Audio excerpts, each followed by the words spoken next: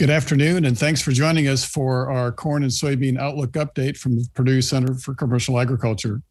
I'm Jim Mintert, professor and director of the Center for Commercial Agriculture, and joining me today are my two colleagues, Nathan Thompson, who's an assistant professor in the Department of Ag Economics, and Michael Langemeyer, who's a professor in Ag Economics and also associate director of the center. So we're talking today largely because USDA released their WASDE report, their World Ag Supply Demand Estimates last week, with some interesting updates. So let's just kind of walk through some of the details, and then we'll cover in some of the key topics in a little more detail later. But just kind of an overview. Changes on the U.S. corn balance sheet. They raised the corn export forecast by 75 million bushels. That gives that number up to 2.85 billion bushels. No change in protected feed usage. They did raise ethanol usage by 75 million bushels. We'll talk more about that later. They reduced the projected carryover by 150 million bushels to a total of 1.107 billion bushels. That's about 7.4% of projected usage. And then no change in the marketing year average corn price for 2020, largely because of how deep we are into the marketing year. If you look at the 2021 crop balance sheet, and this is the second month that USDA has provided that 2021 crop balance sheet, no change in yield. That'll stay constant here for quite a while until they actually start doing the objective yield estimates later in the year. Expect corn production unchanged then at roughly 15 billion bushels.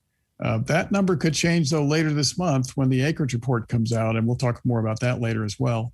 Ethanol usage at 5.2 billion bushels. That's about 5% higher than in 2020. That's no change, I think, from last month. Projected exports at 2.45 billion bushels, 12% below 2020's. That projection, I think, is unchanged from last month. That does pull down the ending stocks, however, to 1.35 billion bushels. That's 150 million bushels lower than May. And that's really all coming out of the fact that the carryover from the 2020 crop into the 2021 crop year is projected to be smaller than what they were projecting earlier in the year. That gives us an ending stocks estimate for the 2021 crop. This would be at the end of the 2021 marketing year, next August or September 1. 9% of usage. That's down about 1% from the May estimate. And again, that's because of what they've done with the 2020 crop balance sheet. If you look on the world side, no change Brazil's 2021 corn production from their May estimate. And no change in China's expected imports from all sources compared to the May estimate. So on the world side, no major changes going forward. If you look at the ending stocks forecast and look at how that's changed throughout the course of the marketing year, it's pretty interesting. I've showed this chart before, and of course now we've got some updates. And notice how we keep shrinking that ending stocks forecast now to just a little over a billion bushels. And as recently as March, that 2020 crop ending year carryover estimate was 1.5 billion bushels, so down 400 million bushels just since March. If you take a look at the next slide, Ed. So the ending stocks as a percentage of usage for the 2020 crop year down to just a little over 7%. And notice that even with expectations for relatively large acreage, essentially record yield projection, we'd only push that carryover up to 9% of usage. And, that tells me that we're still going to be in a tight supply situation, even with a pretty normal crop this year. There's going to be some caveats to that with respect to what takes place with respect to acreage. And we'll talk more about that a little later. If you look on the world stocks side, that did tighten the world stocks just a little bit compared to what they released a month ago. So they've got world corn stocks at 24% for this marketing year, and then rising slightly to 25% for the 2021 marketing year. And I guess we'll talk more about this related to soybeans later, but this is a different situation than soybeans. World stock levels are not as tight in corn as they are in soybeans. So if you go back to the 2011, 2012, 2013 timeframe, especially 11 and 12, we saw world stock levels that were quite a bit tighter than what we're currently projecting. And that's kind of an open question mark as to how accurate those are. I've had some people question that.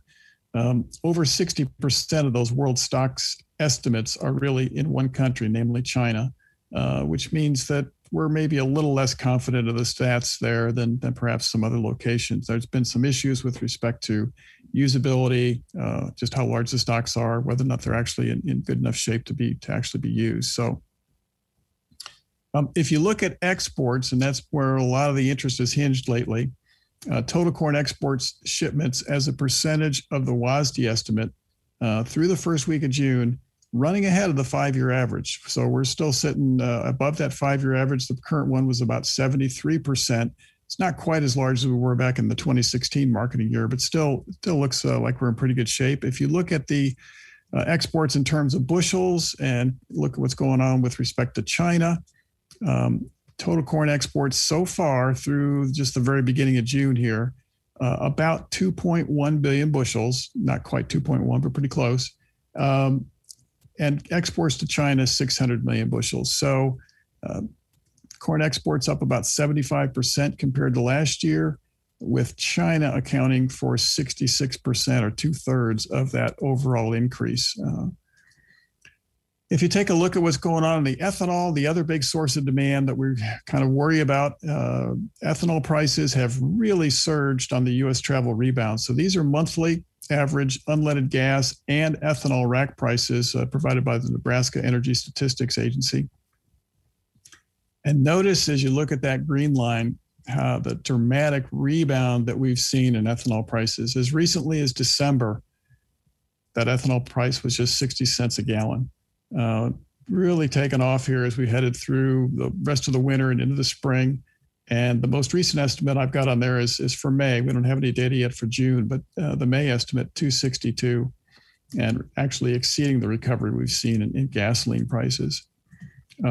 If you take a look at ethanol margins, and that this really explains what's going on in the margins, the strength in ethanol prices has been enough, even with these high corn prices, to keep ethanol margins positive. This is based on the Iowa State data from the Center for Ag and Rural Development, Iowa State, where they maintain a kind of a simulated ethanol plant database to monitor how those margins are changing on a day-to-day basis. And you can see that since early February, they've been positive. They have been higher than recently. This is data through the, I think the 4th of June. So they have tailed off a little bit, but still very positive. And so that's been a boon. And I think Nathan will talk about that later in terms of ethanol demand for corn going into ethanol plants. Ethanol production is rapidly approaching 2019 levels. You know, if you go back, so just for a point of clarification, earlier in the year, we were comparing ethanol production on a week-to-week basis with last year, with the 2020 numbers. We're at the stage now where it makes a lot more sense really to compare back to the pre-pandemic area, which would be 2019. But notice when you compare what's going on recently to 2019, we are getting very, very close to production levels that are equal to what we were doing in 2019. The last couple of weeks, we've been between 1% and maybe 4% below a year at 2019 levels. And I think expectations are that we're going to hit those 2019 levels as we head through the summer, as travel rebound continues to occur. We're just heading into the vacation season, the driving season, if you will. And I think there's an expectation that we're going to see that continue to rebound, continue to improve. So, Michael, you've taken a look at what's going on. So that kind of wraps up what was on the WASDE report with respect to corn. Michael, you've taken a look at what's going on with respect to the 2021 crop. So I'll let you elaborate. There's really two stories here. One story is when you look at the 18 major states in Indiana, we're looking at 72 to 73% of the corn ranked good to excellent. However, when you look at South Dakota and North Dakota in particular, those percentages are much lower. North Dakota was only at 42% good to excellent on June 6th.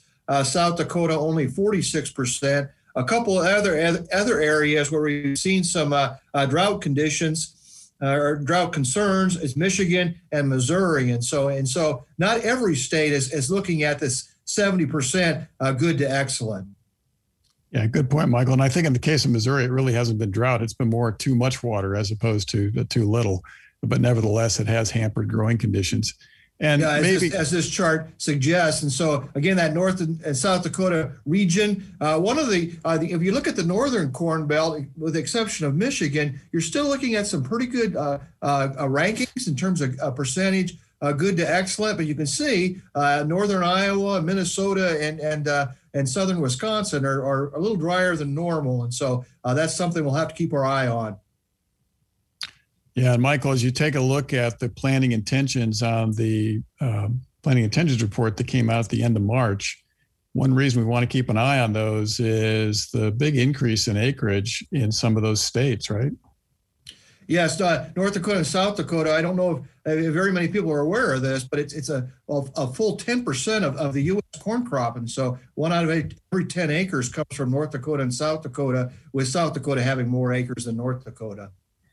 Yeah, so that's an important region of the country. And, I think one of the things about the drought monitor is we have to be a little cautious in getting and how you interpret that. One of the things the drought monitor does is it tends to lag changes in conditions. So if you get some timely rains, the drought monitor doesn't necessarily pick that up real fast. You can see an improvement in crop conditions that maybe exceeds what you might see or expect based on the drought monitor. But it is a situation that's certainly going to require some pretty timely rains as we go through the course of the growing season for them to have good crop production this year. At least that's the way it looks right now. Early in the season, of course. I mean, that July-August period is more critical for corn and soybeans, respectively. But what we can say at this point is the corn crop did not get a very good start in North and South Dakota. And so we'll just have to see if that improves in the upcoming weeks. Yeah, good point. So, Nathan, you've taken a look at corn basis, and there's been some changes there. Yeah, so it's been really interesting to kind of follow what's been going on here from a marketing perspective in basis in particular. So here we have nearby basis, corn basis for central Indiana. So this comes from the Purdue Center for Commercial Agriculture's crop basis tool, which is available on the website. And we've seen, if you look at this chart, you kind of see it bouncing around a little bit as we look at what was kind of going on with nearby versus deferred futures, as well as kind of the roll from the May to July contract. And so if we go to the next slide, we can look at central Indiana corn basis just consistently off of that July futures contract, which maybe gives us a little better feel for what we've seen going on here in the last couple of weeks. And so again, just to remind everybody, so the blue line here represents the historical average basis in central Indiana. And again, here I'm using the 3-year average. So the most recent 3 crop years, 17, 18, 18, 19, and 19, 20. You could select any years that you want to look at when you go use the tool. The black line, on the other hand, is basically what's happened this crop marketing year. So from the fall of 2020 through now. And so what you can see is, current year's basis has been running ahead of or above that blue line, the historical average there. And that premium has started to erode here of late, indicating kind of a weakening of basis or a softening of basis across much of the regions that we track in the Eastern Corn Belt. And so you can see, a month or so ago when we did our last webinar, we were looking at the current year's basis being about 40 cents above that historical average, or where we would have expected it to be based on the historical average. And now we're looking at that being only about 25 cents above, which again is, we still have very positive basis relative to history, but we're seeing that premium start to kind of soften a little bit based on what we're seeing going on both the supply and the demand side as we transition to thinking more about what's going on in the new crop conditions.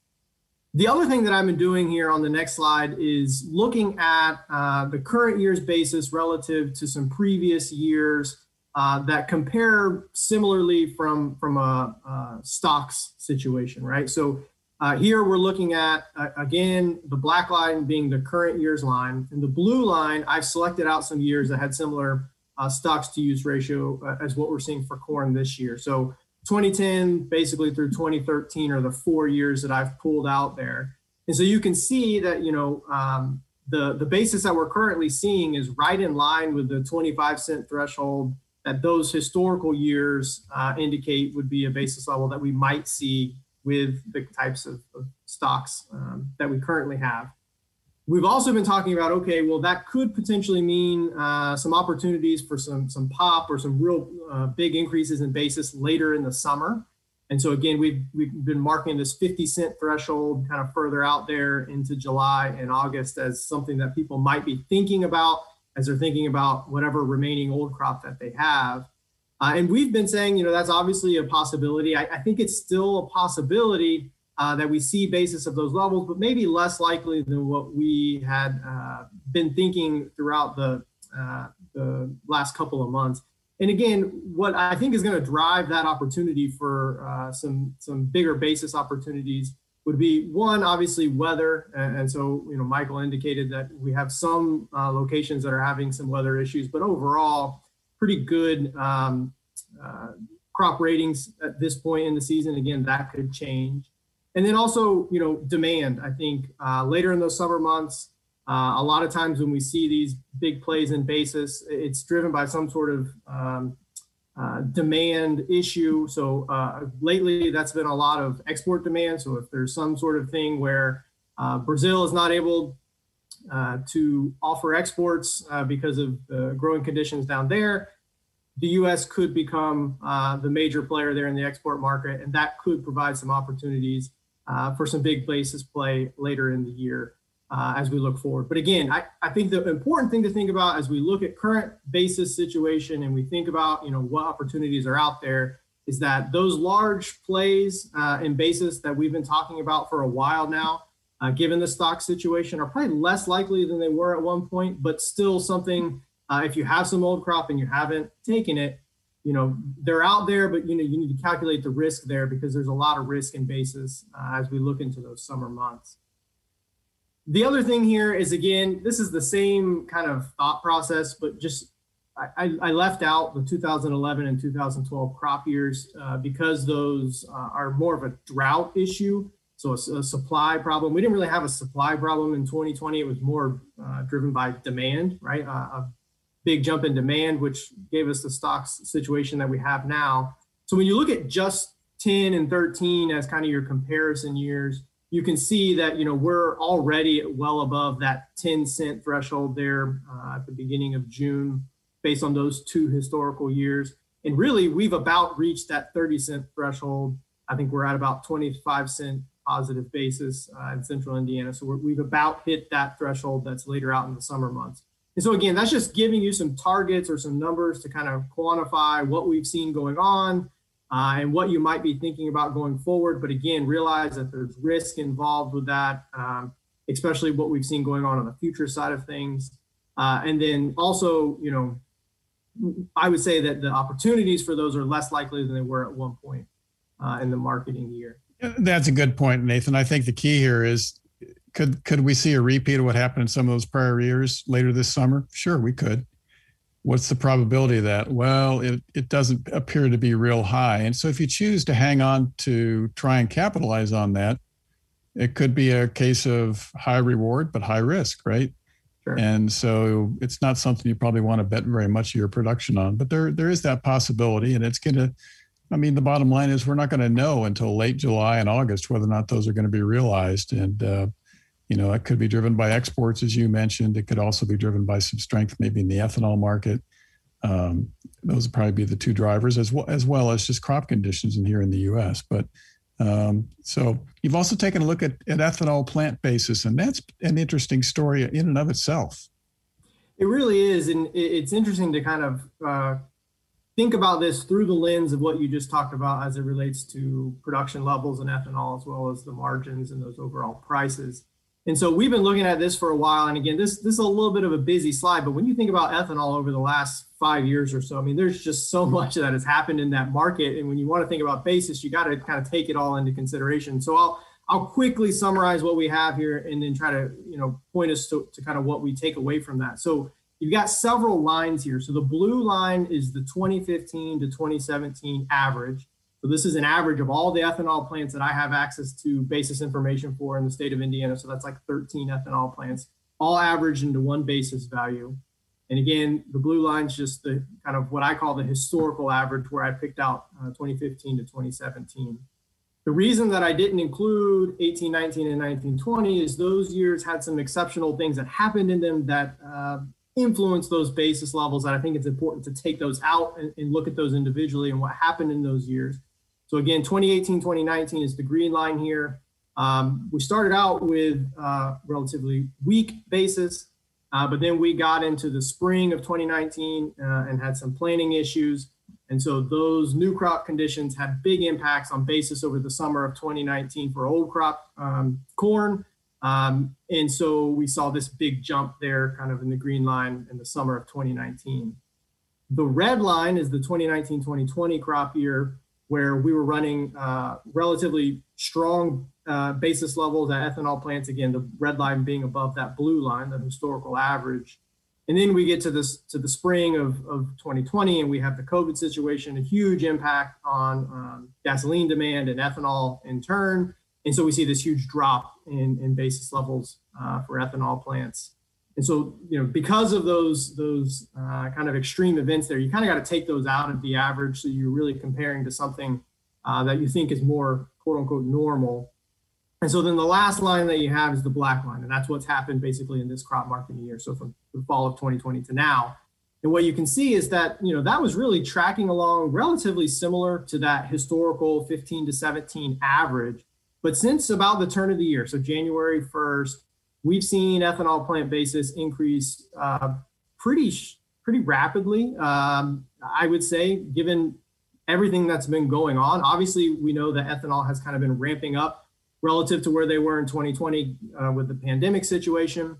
But, we've had really high corn prices. And so to see the kind of continued strength in ethanol plant basis through kind of the beginning of this year into the summer is really interesting. So we've seen that increase to about 40 cent increase in basis from January 1 to about now. But then if you look at what's happened over the last month or so, it's interesting to kind of say, okay, well, where do we think this is going? It certainly appears as though it has maybe slowed down a little bit. And so I think that the question that you have to ask is, what do we think is going to happen with ethanol plant basis here over the rest of the summer? I think that could be really interesting. Jim, you already mentioned kind of increasing demands for travel as people are kind of getting back to more of a normal routine. Will that, play positively here, or, has ethanol plant basis kind of reached its peak and it's going to maybe start to slow down a little bit, maybe revert towards something more normal? Yeah, that's the big question mark, isn't it? And, we were talking about this before the program. I think both of us expected to see ethanol basis improve, and it has. We're maybe a little bit surprised at the rate of increase. And I think a big chunk of that is the recovery we've seen in ethanol usage and gasoline usage, demand for travel in general. So, yeah, I guess my gut feel is looking at this chart, Nathan, I'd probably expect ethanol basis to maybe trade sideways from here. Is that kind of where you're at? Yeah, I think that's, it's my best guess, right? Based on what you're showing from the margins and the production point of view, it seems like we're getting back into a little bit of a groove that maybe is normal. And so I wouldn't be surprised to see it trade sideways as we kind of, feel out what this new crop is going to look like. Obviously, that could obviously have a big impact if we have some weather issues or something like that. But, for the time being, I could see a sideways pattern here for a little bit. And assuming we have a good crop, I could see it maybe slowly starting to revert towards more of what we've seen historically, maybe not quite as low as that blue line, but at least moving in that direction. Yeah, it's going to be interesting to see how this plays out. But and it's been interesting to see the plants recover. And I think the other thing that I've noticed a little bit, and I haven't looked at it as closely as you have, is there's some variability across ethanol plants, right? You're showing the average here, but that's not true at every single plant, right? Yeah, that's right. That's the tricky thing anytime we're dealing with these averages across several locations. So like I mentioned, we have 14 ethanol plants that are kind of represented here. We're averaging across the entire state of Indiana, but there's definitely a big a disparity in what those averages could be. And you got to be a little bit careful because I don't know all the local dynamics for each one of them. So I don't want to overstep and say anything out of line, but they're definitely different from location to location, and why that is in this particular year, I'm not going to speculate on. But to your point, that 40 cent average is definitely an average. There are some that are closer to zero and some that are above that 40 cents. And so you got to be a little bit careful and how you interpret this. But this definitely gives us a trend of what's going on. Yeah, it's different. I think if you went back in the database, historically, those ethanol basis levels have tended to track each other maybe a little more closely than what we're seeing this year. We are, in fact, seeing plants respond differently to this changing economic environment. So you've also taken a look at new crop pricing opportunities, and let's take a look. Yeah, so we've been trying to throw this up, since probably January or February, just to get people's attention. Michael shows us some of his projections on farm income, and he uses prices that are derived in a very similar way to what I've done here. But really the point is to kind of get numbers in front of folks and have them at least be thinking about, what new crop pricing opportunities are out there. And so this morning I pulled those futures prices. So we've got new crop corn trading for $5.75. I go into the basis tool and build an expected basis for this fall in Central Indiana, 15 cents under. You could go to the tool and pull out a specific basis for whatever region that you're in to kind of convert that futures price to an expected cash price. And so I've got that at $5.60. So the 575 plus the negative 15 cent basis. So a $5.60 cash price for corn this fall. Put that into context a little bit, right? That's 20 cents higher than the cash price that I had on this same slide a month ago when we did our May webinar. So we've definitely seen prices rebound here over the last month from a futures perspective. But, for folks that obviously are following the market a little bit closely since the report last Thursday, that's 40 cents less than what we were looking at just 2 days ago at the close when the markets closed Thursday after the report. And so I think what I would caution, or what I would want people to think about as you think about these new crop pricing opportunities is, number one, realize that there's only one person that's going to sell at the high of the market, right? It's probably not going to be you. Now, with that said, right, we've seen the markets pull back quite a bit since the report, so Friday and today. But we're still looking at very favorable price levels. And if you haven't taken any positions or haven't sold any new crop, I'm not telling anybody to sell everything they have, right? I definitely wouldn't recommend that. But to be seriously thinking about having a small portion of new crop that you're willing to kind of lock in some of these prices. And again, Michael will show us some of those projected income levels. I mean, it should be getting people's attention, not to just let the fact that the peak has passed you by make you not do anything at all. I think people still need to be thinking about it.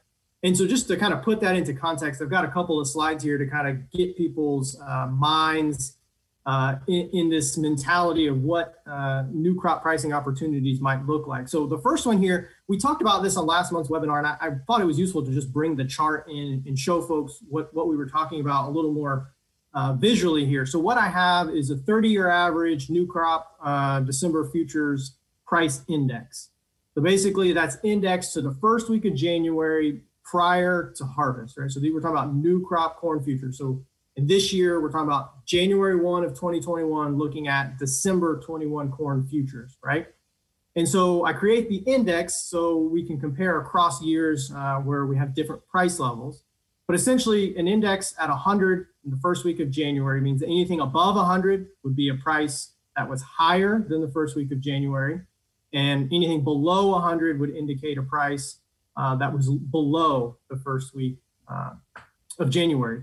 And so what you can see here is that kind of there is a seasonal pattern here to these new crop corn futures, with anywhere between April and June kind of being the time frame where we see kind of the highest price levels. And again, folks probably aren't surprised to see that time period being the period where we see those prices at their highest levels, again, on average, where, we're in this phase of transitioning between old crop and new crop. We're very concerned about getting the crop in the ground. We're concerned about early season weather conditions and all of these kind of things that you hear people talk about with weather premiums or weather rallies in futures markets, right? So this chart shows that.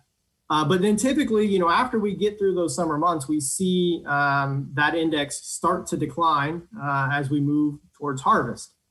Now, again, just like we talked about on the ethanol basis slide, this is an average, right? So this is what we expect to see on average. But that doesn't mean that's what happens every year, right? There are certainly years where we see prices move in the opposite direction of what I'm showing here. And 2020 is an example of when we got to the fall, we saw prices start to increase pretty rapidly. And so, recency bias may make us think that this chart doesn't make sense. But again, when we look over a long period of time, basically what this chart tells us, and again, this is pretty well known, kind of out there, that a lot of people have said this, that over time, if you followed this strategy of selling some new crop in those summer months, from a futures perspective, that you would be it would be a profitable strategy relative to waiting until the fall if you did that year over year. Doesn't mean you'd win every year, but it certainly means that over the long haul, you would do better than just waiting till the fall to make those sales. So, the point being, as we think about what's going on this year in corn, we're definitely kind of in that time frame where we see these markets tend to hit their peaks, maybe towards the end of that, as we look at this chart for corn. So in that, first, second week of June, we start to see that reversion towards those harvest time lows. Is that what we'll see this year? I think that we're certainly moving in that direction. If you look at what's going on in the market, whether or not that will continue to be the case, it will be seen. But as you're thinking about, if you haven't actually made any moves, the levels that are out there are still profitable, still above most folks' break evens, and so you got to be at least willing to take the time to think about it. I think is the point. It really reinforces the old marketing adage, doesn't it? That you should maybe consider doing some new crop contracting around Father's Day, right? We had a guest speaker at Top Farmer a while back, Chad Hart from Iowa State University, and that was his comment: was circle your calendar on Father's Day and sell corn, and I believe sell soybeans was kind of his recommendation. And this chart really kind of reinforces that idea, doesn't it? That's exactly right. That's exactly right. And those adages are basically built on a chart that looks, very much like this. So another way to think about it, if you move to the next slide, Ed, is looking at FarmDoc's futures price distribution tool. So again, this is just looking at a distribution of what new crop futures prices could be at harvest this fall. So based on what the current price level is, current volatility, they generate a distribution and look at what the potential range of outcomes would be for those futures prices this fall. And so again, this is just kind of giving you some context on what sort of movement we could see, in particular thinking about the downside risk there if you're not willing to kind of lock in a portion of these prices. So when I went on there this morning, looked at current corn futures price levels of $5.75 and said, all right, well, what's the probability that price is going to decrease by more than $1? Which really isn't that much, right? We've seen corn prices go down and up $1 here in the last 4 weeks. So, you can just imagine the amount of volatility that we're seeing in these sorts of models. But basically, the model tells us that there's about a 26% chance, a 1 in 4 chance that we're going to see corn decline by more than $1 by the time we get to the fall expiration of that December corn futures contract. So, as you think about downside risk, there's clearly downside risk in this market. I want to reiterate the point that don't let the fact that you missed the peak be the mental barrier that leaves you just not selling anything. I still think it's useful to lock in a portion of your new crop at these price levels because, again, these are the highest prices and the highest kind of profitability levels we've seen in a long time. Yeah, good point. So let's turn our attention to soybeans. If you look at the 2020 crop balance sheet, USDA did reduce the soybean crush estimate by 15 million bushels. No change in projected exports. Carryover did go up to 135 million bushels, and that came out of the crush change. That really wasn't a big change, but it certainly triggered a change in mentality. That still left us with a projected carryover of probably just a little bit under 3% of usage, and that's up from 2.6% in May. But I think what was really probably important there, more so than the numbers, was maybe just the change in philosophy or a thought process. If you look at the 2021 crop balance sheet, really no big changes, but the ending stocks did go up to 155 million bushels. That's 20 million bushels higher than in 2020, and that was largely coming out of that change in the carryover estimate from this year into the new year, and that being reflected in the 2021 crop balance sheet. On the world side, the USDA did increase Brazil's current soybean harvest by 1 million metric tons, roughly 37 million bushels. No change in their estimate of Brazil's 2022 harvest, but they are expecting a rebound in the Brazilian harvest for this upcoming year. I think it's up about 260 million bushels compared to their current estimate of this year's crop. And no change in the estimate of China's soybean imports from all sources. So let's take a look at exports. Soybean exports have dropped off pretty sharply here during the month of May in particular. If you look at the numbers, and this is a chart that I've been updating every month. If you compare this chart to last month, we didn't export very many soybeans in the month of May. In fact, if you look at exports to China, they were trivial. I think maybe just a couple of million metric tons. And if you look at, or maybe a couple of million bushels. And as you look at it on the total side, I think we only exported about a little over 40 million bushels. So exports seasonally tend to dry up this time of year. And boy, they did this year in spades. If you look at where we're at with respect to the percentage of USDA's projection for the year, we're sitting at about 93%. A month ago, we were sitting at about 91% of their estimate. Now, admittedly, they've changed their estimate a little bit over that time frame, but nevertheless, not much movement there. And so we're starting to run out of weeks. This is through week 40 of the marketing year. We've got about 12 weeks left. So to hit that remaining 7%, and that's in a time frame when Brazil is going to dominate the export channels. So thinking back to some of the things that Nathan was talking about with respect to corn and basis, one of the things that we'll probably have to wait and see is what happens towards the end of the marketing year. Some of those years when we've seen these pops in basis on both corn and soybeans, that was really related to the fact that we saw some strength in export demand coming about because we became the residual supplier. And that could be the case again this year, but it's going to be pretty hard to project whether or not that's going to happen, right? That's going to be our challenge. If you look at the ending stocks forecast that USDA has published for the 2020 marketing year throughout the course of the last 12 months, you can see how much that's changed over time. So as recently as August, we were projecting a carryover from 2020 into 2021 of over 600 million bushels. And then we're bringing that down pretty sharply to that 120. And I think the expectation from the trade was that USDA would stay with that 120 throughout the rest of the marketing year. And the surprise was when we saw it come up this month to the 135. And as I indicated earlier, I don't think the significance there is the 15 million bushels, because realistically, if you think about it from any kind of a model projection, 15 million bushels isn't enough of a change to affect your price forecast coming out of a model in terms of the change in the equilibrium prices for soybeans.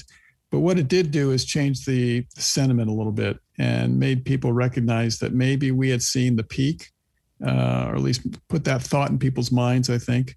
The other thing that's taken place recently is, one of the big changes in the soybean market, and this year has really brought this home, is the relative importance of biofuels and the usage of soybean oil as a biofuel as opposed to strictly a food oil. 10 or so years ago, the quantity of soybean oil going into biofuels was really pretty trivial. Now it's pretty close to being on a par with food usage. That's made soybean oil and in turn soybeans much more sensitive to what's taking place in the biofuels area. And actually some of the negativity I guess we've seen through the last couple of days in soybeans is really probably triggered by weakness in soybean oil and in turn concerns about whether or not the demand strength that we've seen for soybean oil would actually continue. So we didn't used to have to think about biofuels when we talked about soybeans. We do now, and that's probably been one of the big changes for us. If you look at ending stocks, though, we're still looking at a tight situation.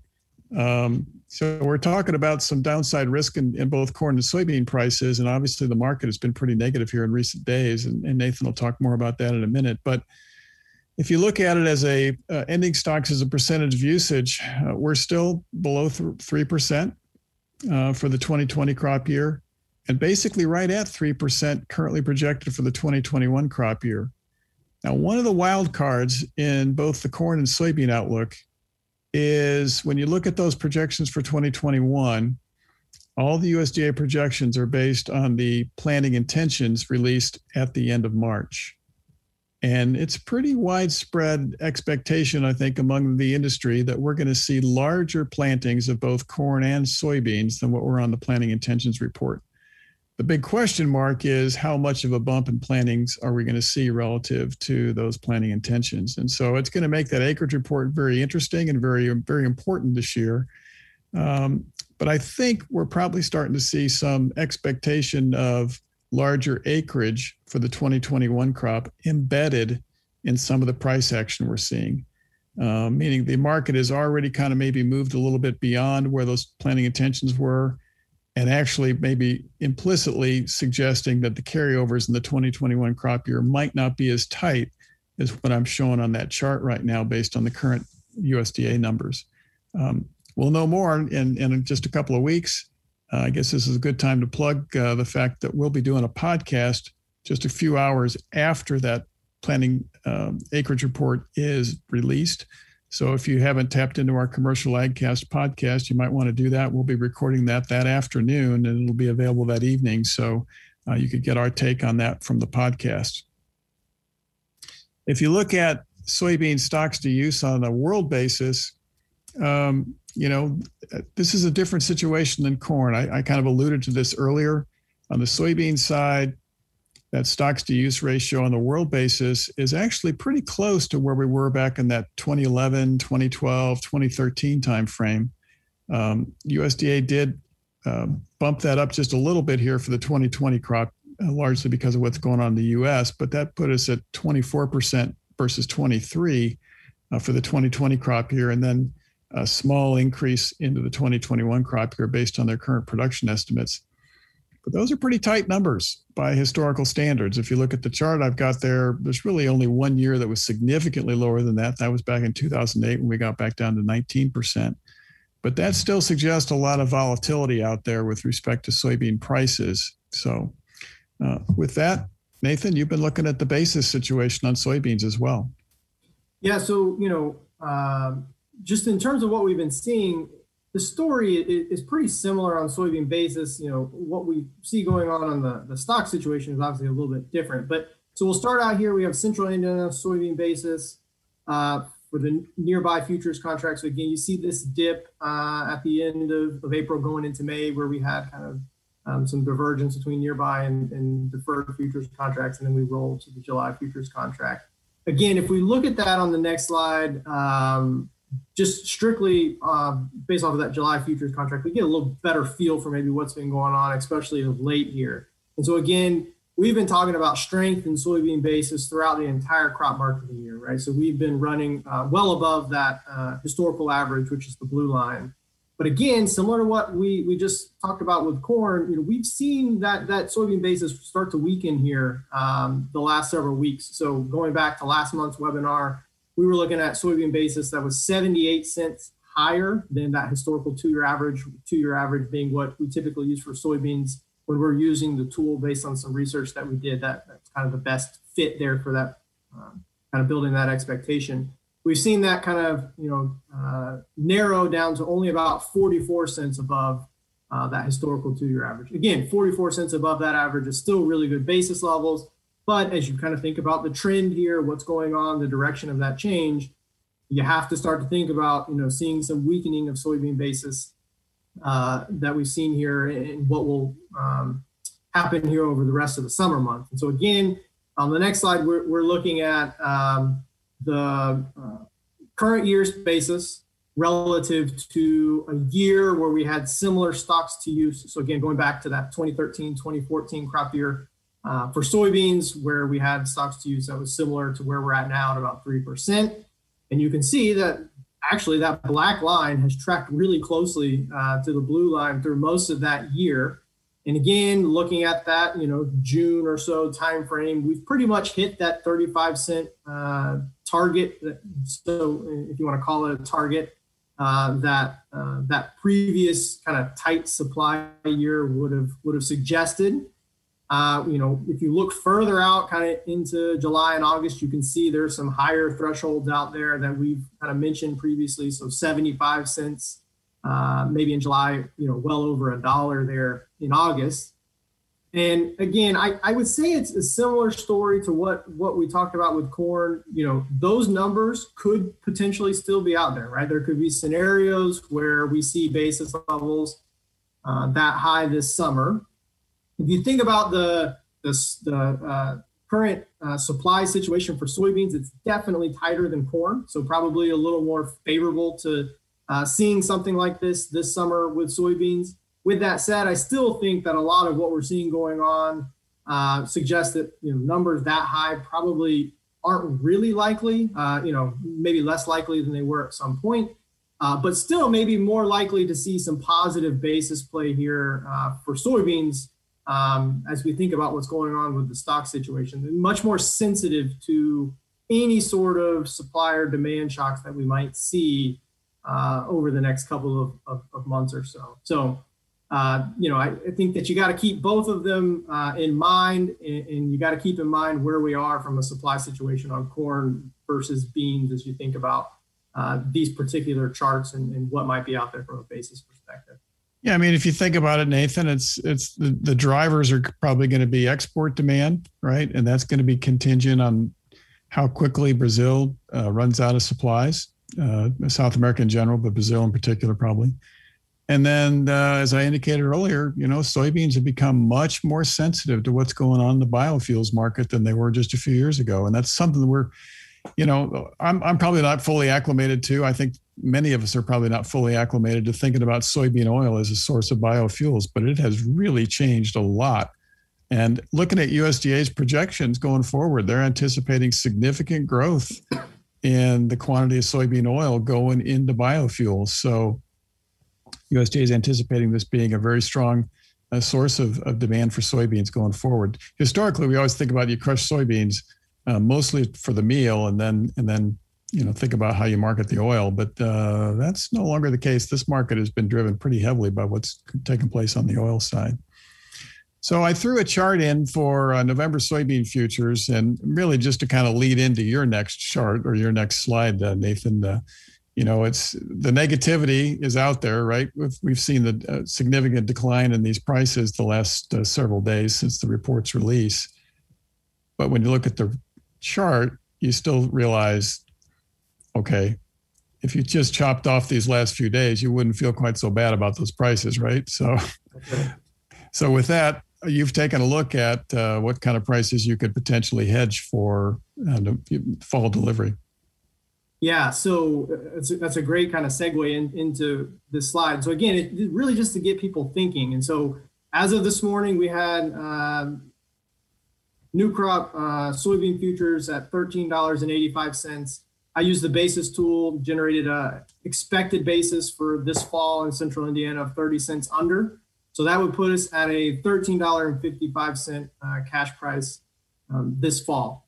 So again, just to put that into kind of some context, you showed the futures charts there, which gave people a little bit of idea of what we've seen the futures price doing kind of over the last several months or so, which has been really kind of this up and down ride. But for beans, that's 20 cents under where we were during last month's webinar. And again, remember when I say that, I mean, our webinar is kind of on an arbitrary day and we see prices fluctuating a lot, but just as a little bit of a reference point. So compared to where we were last month when we did the webinar, that cash price is 20 cents less compared to where soybean prices were, just 3 days ago, Thursday after the report came out.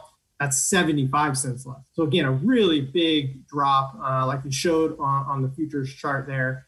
And so again, that certainly influences, the mental aspect of marketing here. But I think, you made a good point. When you look at the broader scheme of where that price has been over the last 6 months, 8 months or so, that's still really profitable levels. And I think the same that I said for corn, don't let the fact that you missed a peak hinder you from making any sort of decisions, because that $13.55 cash price still very profitable, still something that's going to make people money.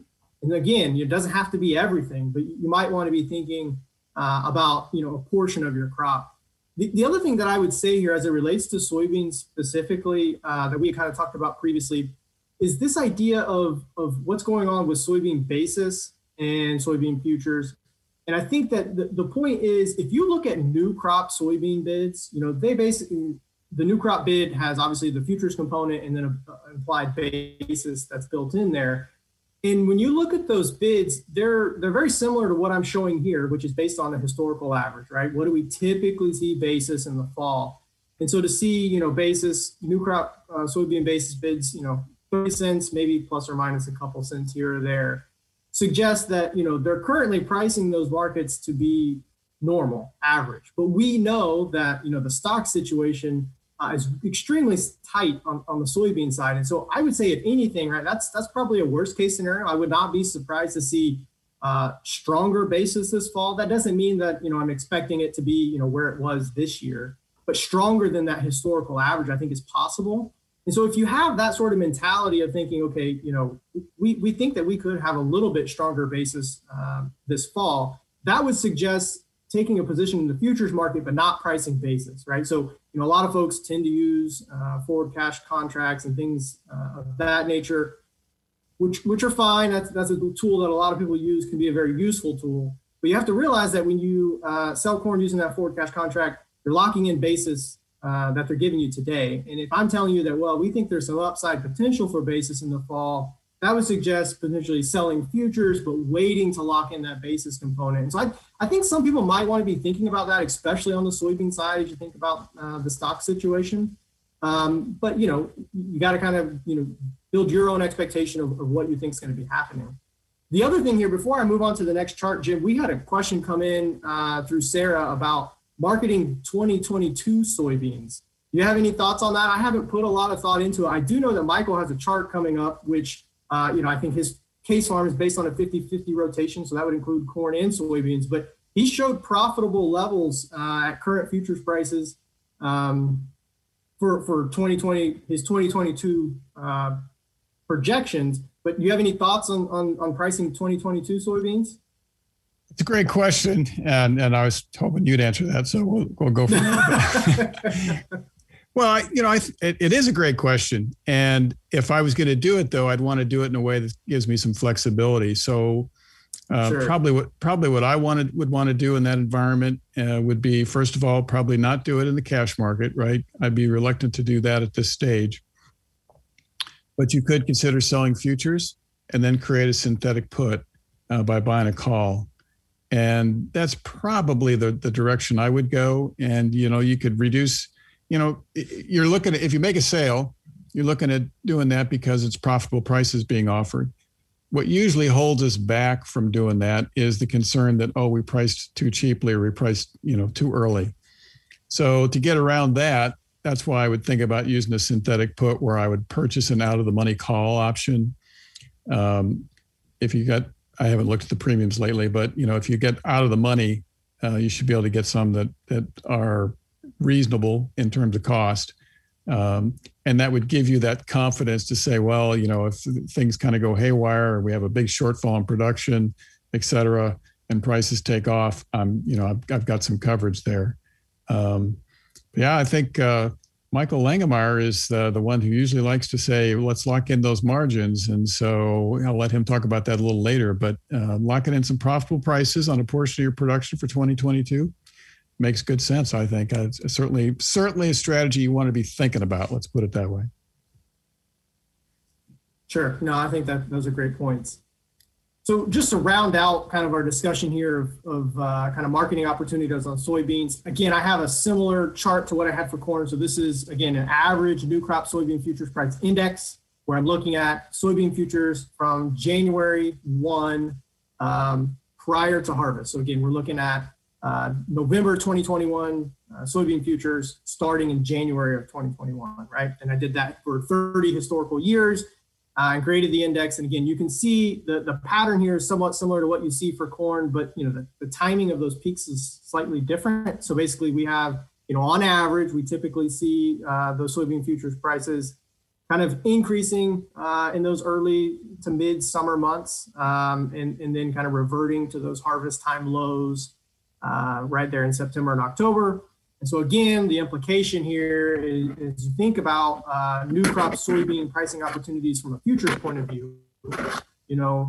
June, July tends to be when we see those markets make their peak. Again, slightly later time frame than what we saw for corn, but really, we're smack dab in the middle of that time frame. Again, we've seen futures break pretty strong, pretty hard following the report last week. A lot of negativity here. But again, to expect that, the highs that we saw last Thursday, which I think were contract highs, if not, they were close to the contract highs, were the high for the new crop soybean futures. That's not unrealistic based on what we see in the timing of this chart. Now, again, could we see those increase again? Sure. There's a lot of things that could impact that. But as you think about it, you're evaluating, maybe I missed my opportunity.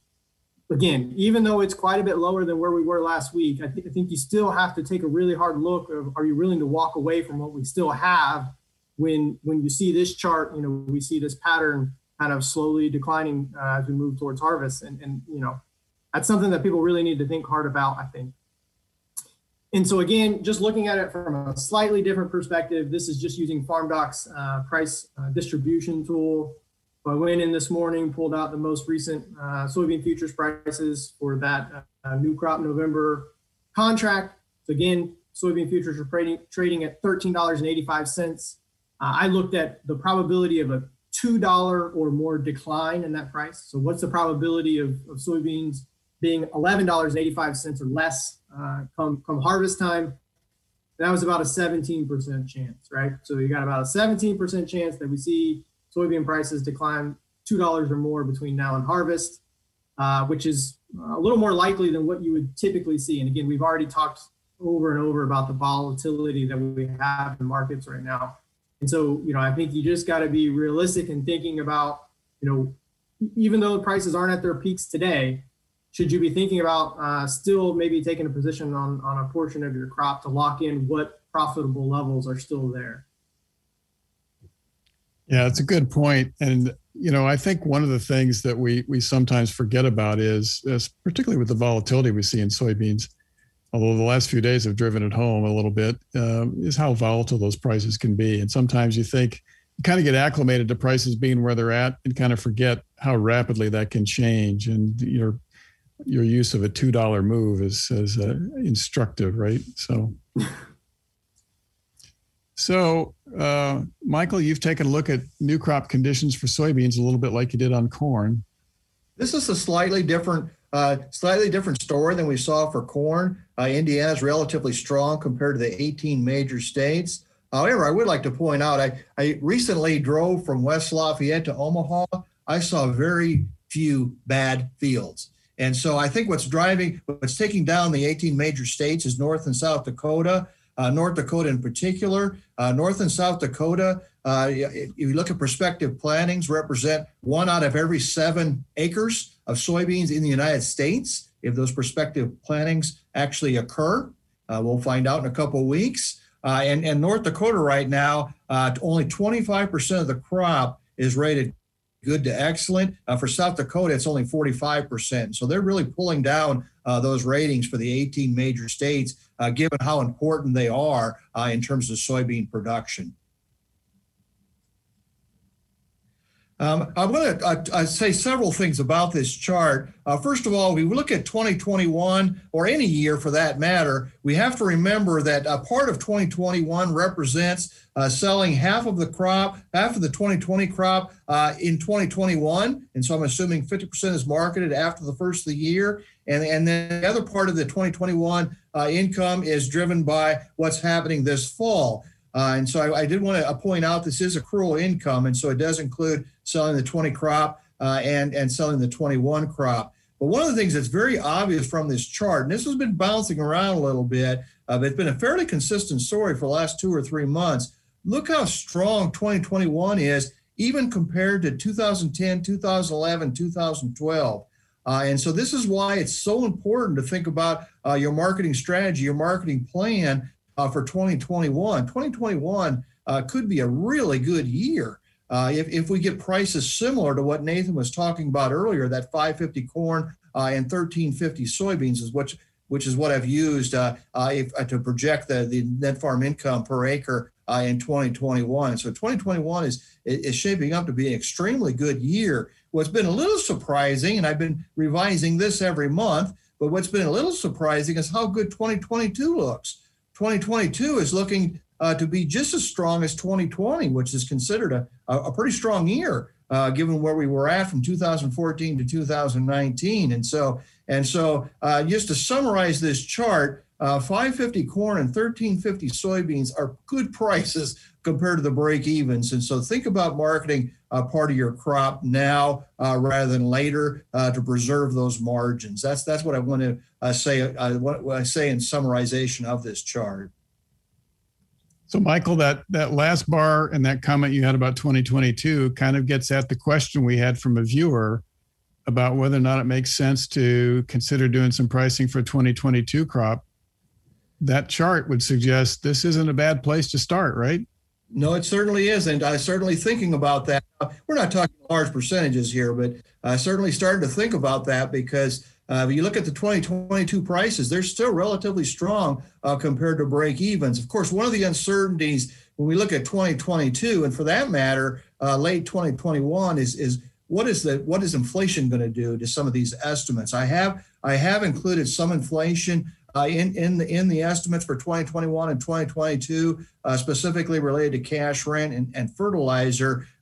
But that's a wild card right now. But having said that, I still think looking at some pricing for 2022 would be prudent. Going to the next chart, this just shows something very similar. Only I'm looking at slightly different here. The contribution margin is looking at the return over variable costs, and so of course that's fairly positive. Then we got the net return to land, which subtracts the land cost. Regardless of whether you rent or own, we've subtracted a land cost there. And then finally, looking at subtracting from revenue, which include government payments and possible crop insurance indemnity payments, which are not going to be very large this year. At least we don't think they're going to be very large this year. We come up with earnings or economic profit. And this just illustrates how good 2020, 2021, and 2022 are shaping up to be. When you see really large positive economic profit like that, it tells you two things are likely to happen. First of all, we're going to increase the demand for machinery and buildings, perhaps. I say perhaps because there is some issues there of inflation and shortages and these kinds of things going on in those industries, but also suggests why we're seeing the upward pressure in land values. So when you see economic profit like that, one of the things that people do with that profit is try to buy land. And so it increases the demand for the land that's on the market.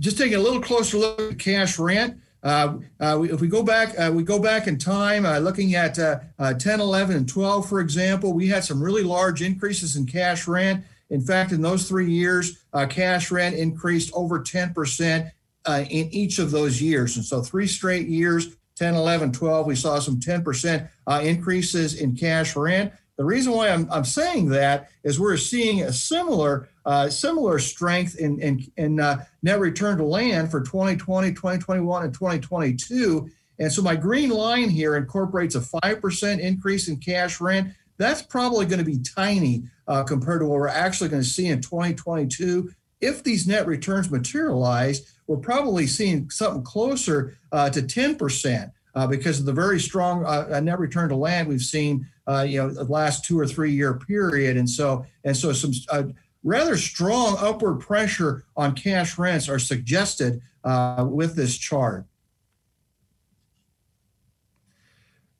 Back in April, we talked about the relative profitability of corn and soybeans, and so it'll be interesting to see what those actual plantings turn out to be. At that time, it looked like soybeans were relatively profitable compared to corn. Soybeans, since then, have seen some relative weakness compared to corn. So if you go to the next chart, this is what it looks like at the current time. Obviously, we can't change what we did in 2021, but it looks like corn is going to be relatively more profitable. And we really haven't seen this strong of corn profitability vis-a-vis corn since 2012, at least in Indiana. This is looking at Indiana data. They might be slightly different in Iowa and Illinois, where corn is slightly more competitive than what it is in Indiana. Looking ahead at 2022, this is no big surprise. We're assuming similar profitability in 2022. We will keep tracking this to see if this changes, but we're not expecting any large changes in acreage. Early look at 2022 based on what's happening right now. And so bottom line, both corn and soybeans are seeing strong margins. It's not just corn, it's both corn and soybeans, with corn seeing a slightly stronger margin in 2021. So I go back to that. I sound like a broken record here. I go back to that saying $5.50 corn is not a bad corn price. And so corn in particular, you really need to take a look at your marketing strategy with regard to corn in 2021.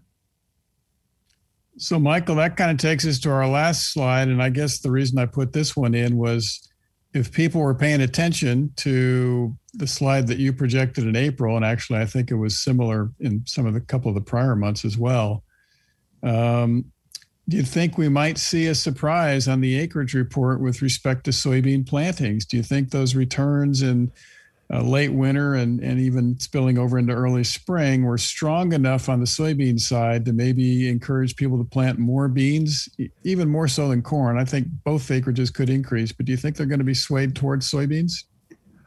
It's certainly possible. If it does happen, my guess is it would happen in Nebraska, Iowa, Illinois, maybe Minnesota and some of those kinds of states. Given what's happening, what's happened in North Dakota and South Dakota, I'm not sure whether you're going to see more soybean acreage up there or not. And what's up there isn't in very good condition right now. But we certainly could see, and again in that some of those main Corn Belt states, we could see slightly more soybeans, than we saw in the prospective plantings report. So that kind of leads us into our conclusion, and that is, we've got some serious issues here with respect to acreage this year. Before the webinar started, the three of us were talking about the fact that the acreage report is always an interesting report. It's going to be above average in terms of interesting this year because most of us were surprised at the planted acreage or acreage intentions on the intentions report in March. We thought the actual acreages would come in larger than they did. And now it's going to be interesting to see when farmers report what they actually planted as of June 1 and what they intended to plant in early June, whether or not we actually exceeded those numbers. And as Nathan and I were discussing earlier, I'm inclined to think that the current market has embedded in it an increase in acreage above what was on the intentions. The question is how much. So it's going to be interesting these next couple of weeks to watch the pre-release expectations with respect to what the industry or trade is expecting and then see the actual report. So with that kind of wraps up our webinar. We will discuss that acreage report on the Purdue Commercial AgCast podcast. So if you haven't tapped into that, I'd encourage you to do that. We'll do that in the afternoon, and that'll be released, should be available in early evening on the 30th of June, so you can get our reaction. And then we'll have our next webinar following another WASDE report from USDA in mid-July. And of course, by that time, we'll know more about what's taking place with respect to growing conditions and maybe have a little better grip on some of the export considerations we've been discussing. So with that, thanks for joining us. Tap into our website, purdue.edu/commercialag for details about both Commercial AgCast and the upcoming webinar and other information from the Center for Commercial Agriculture.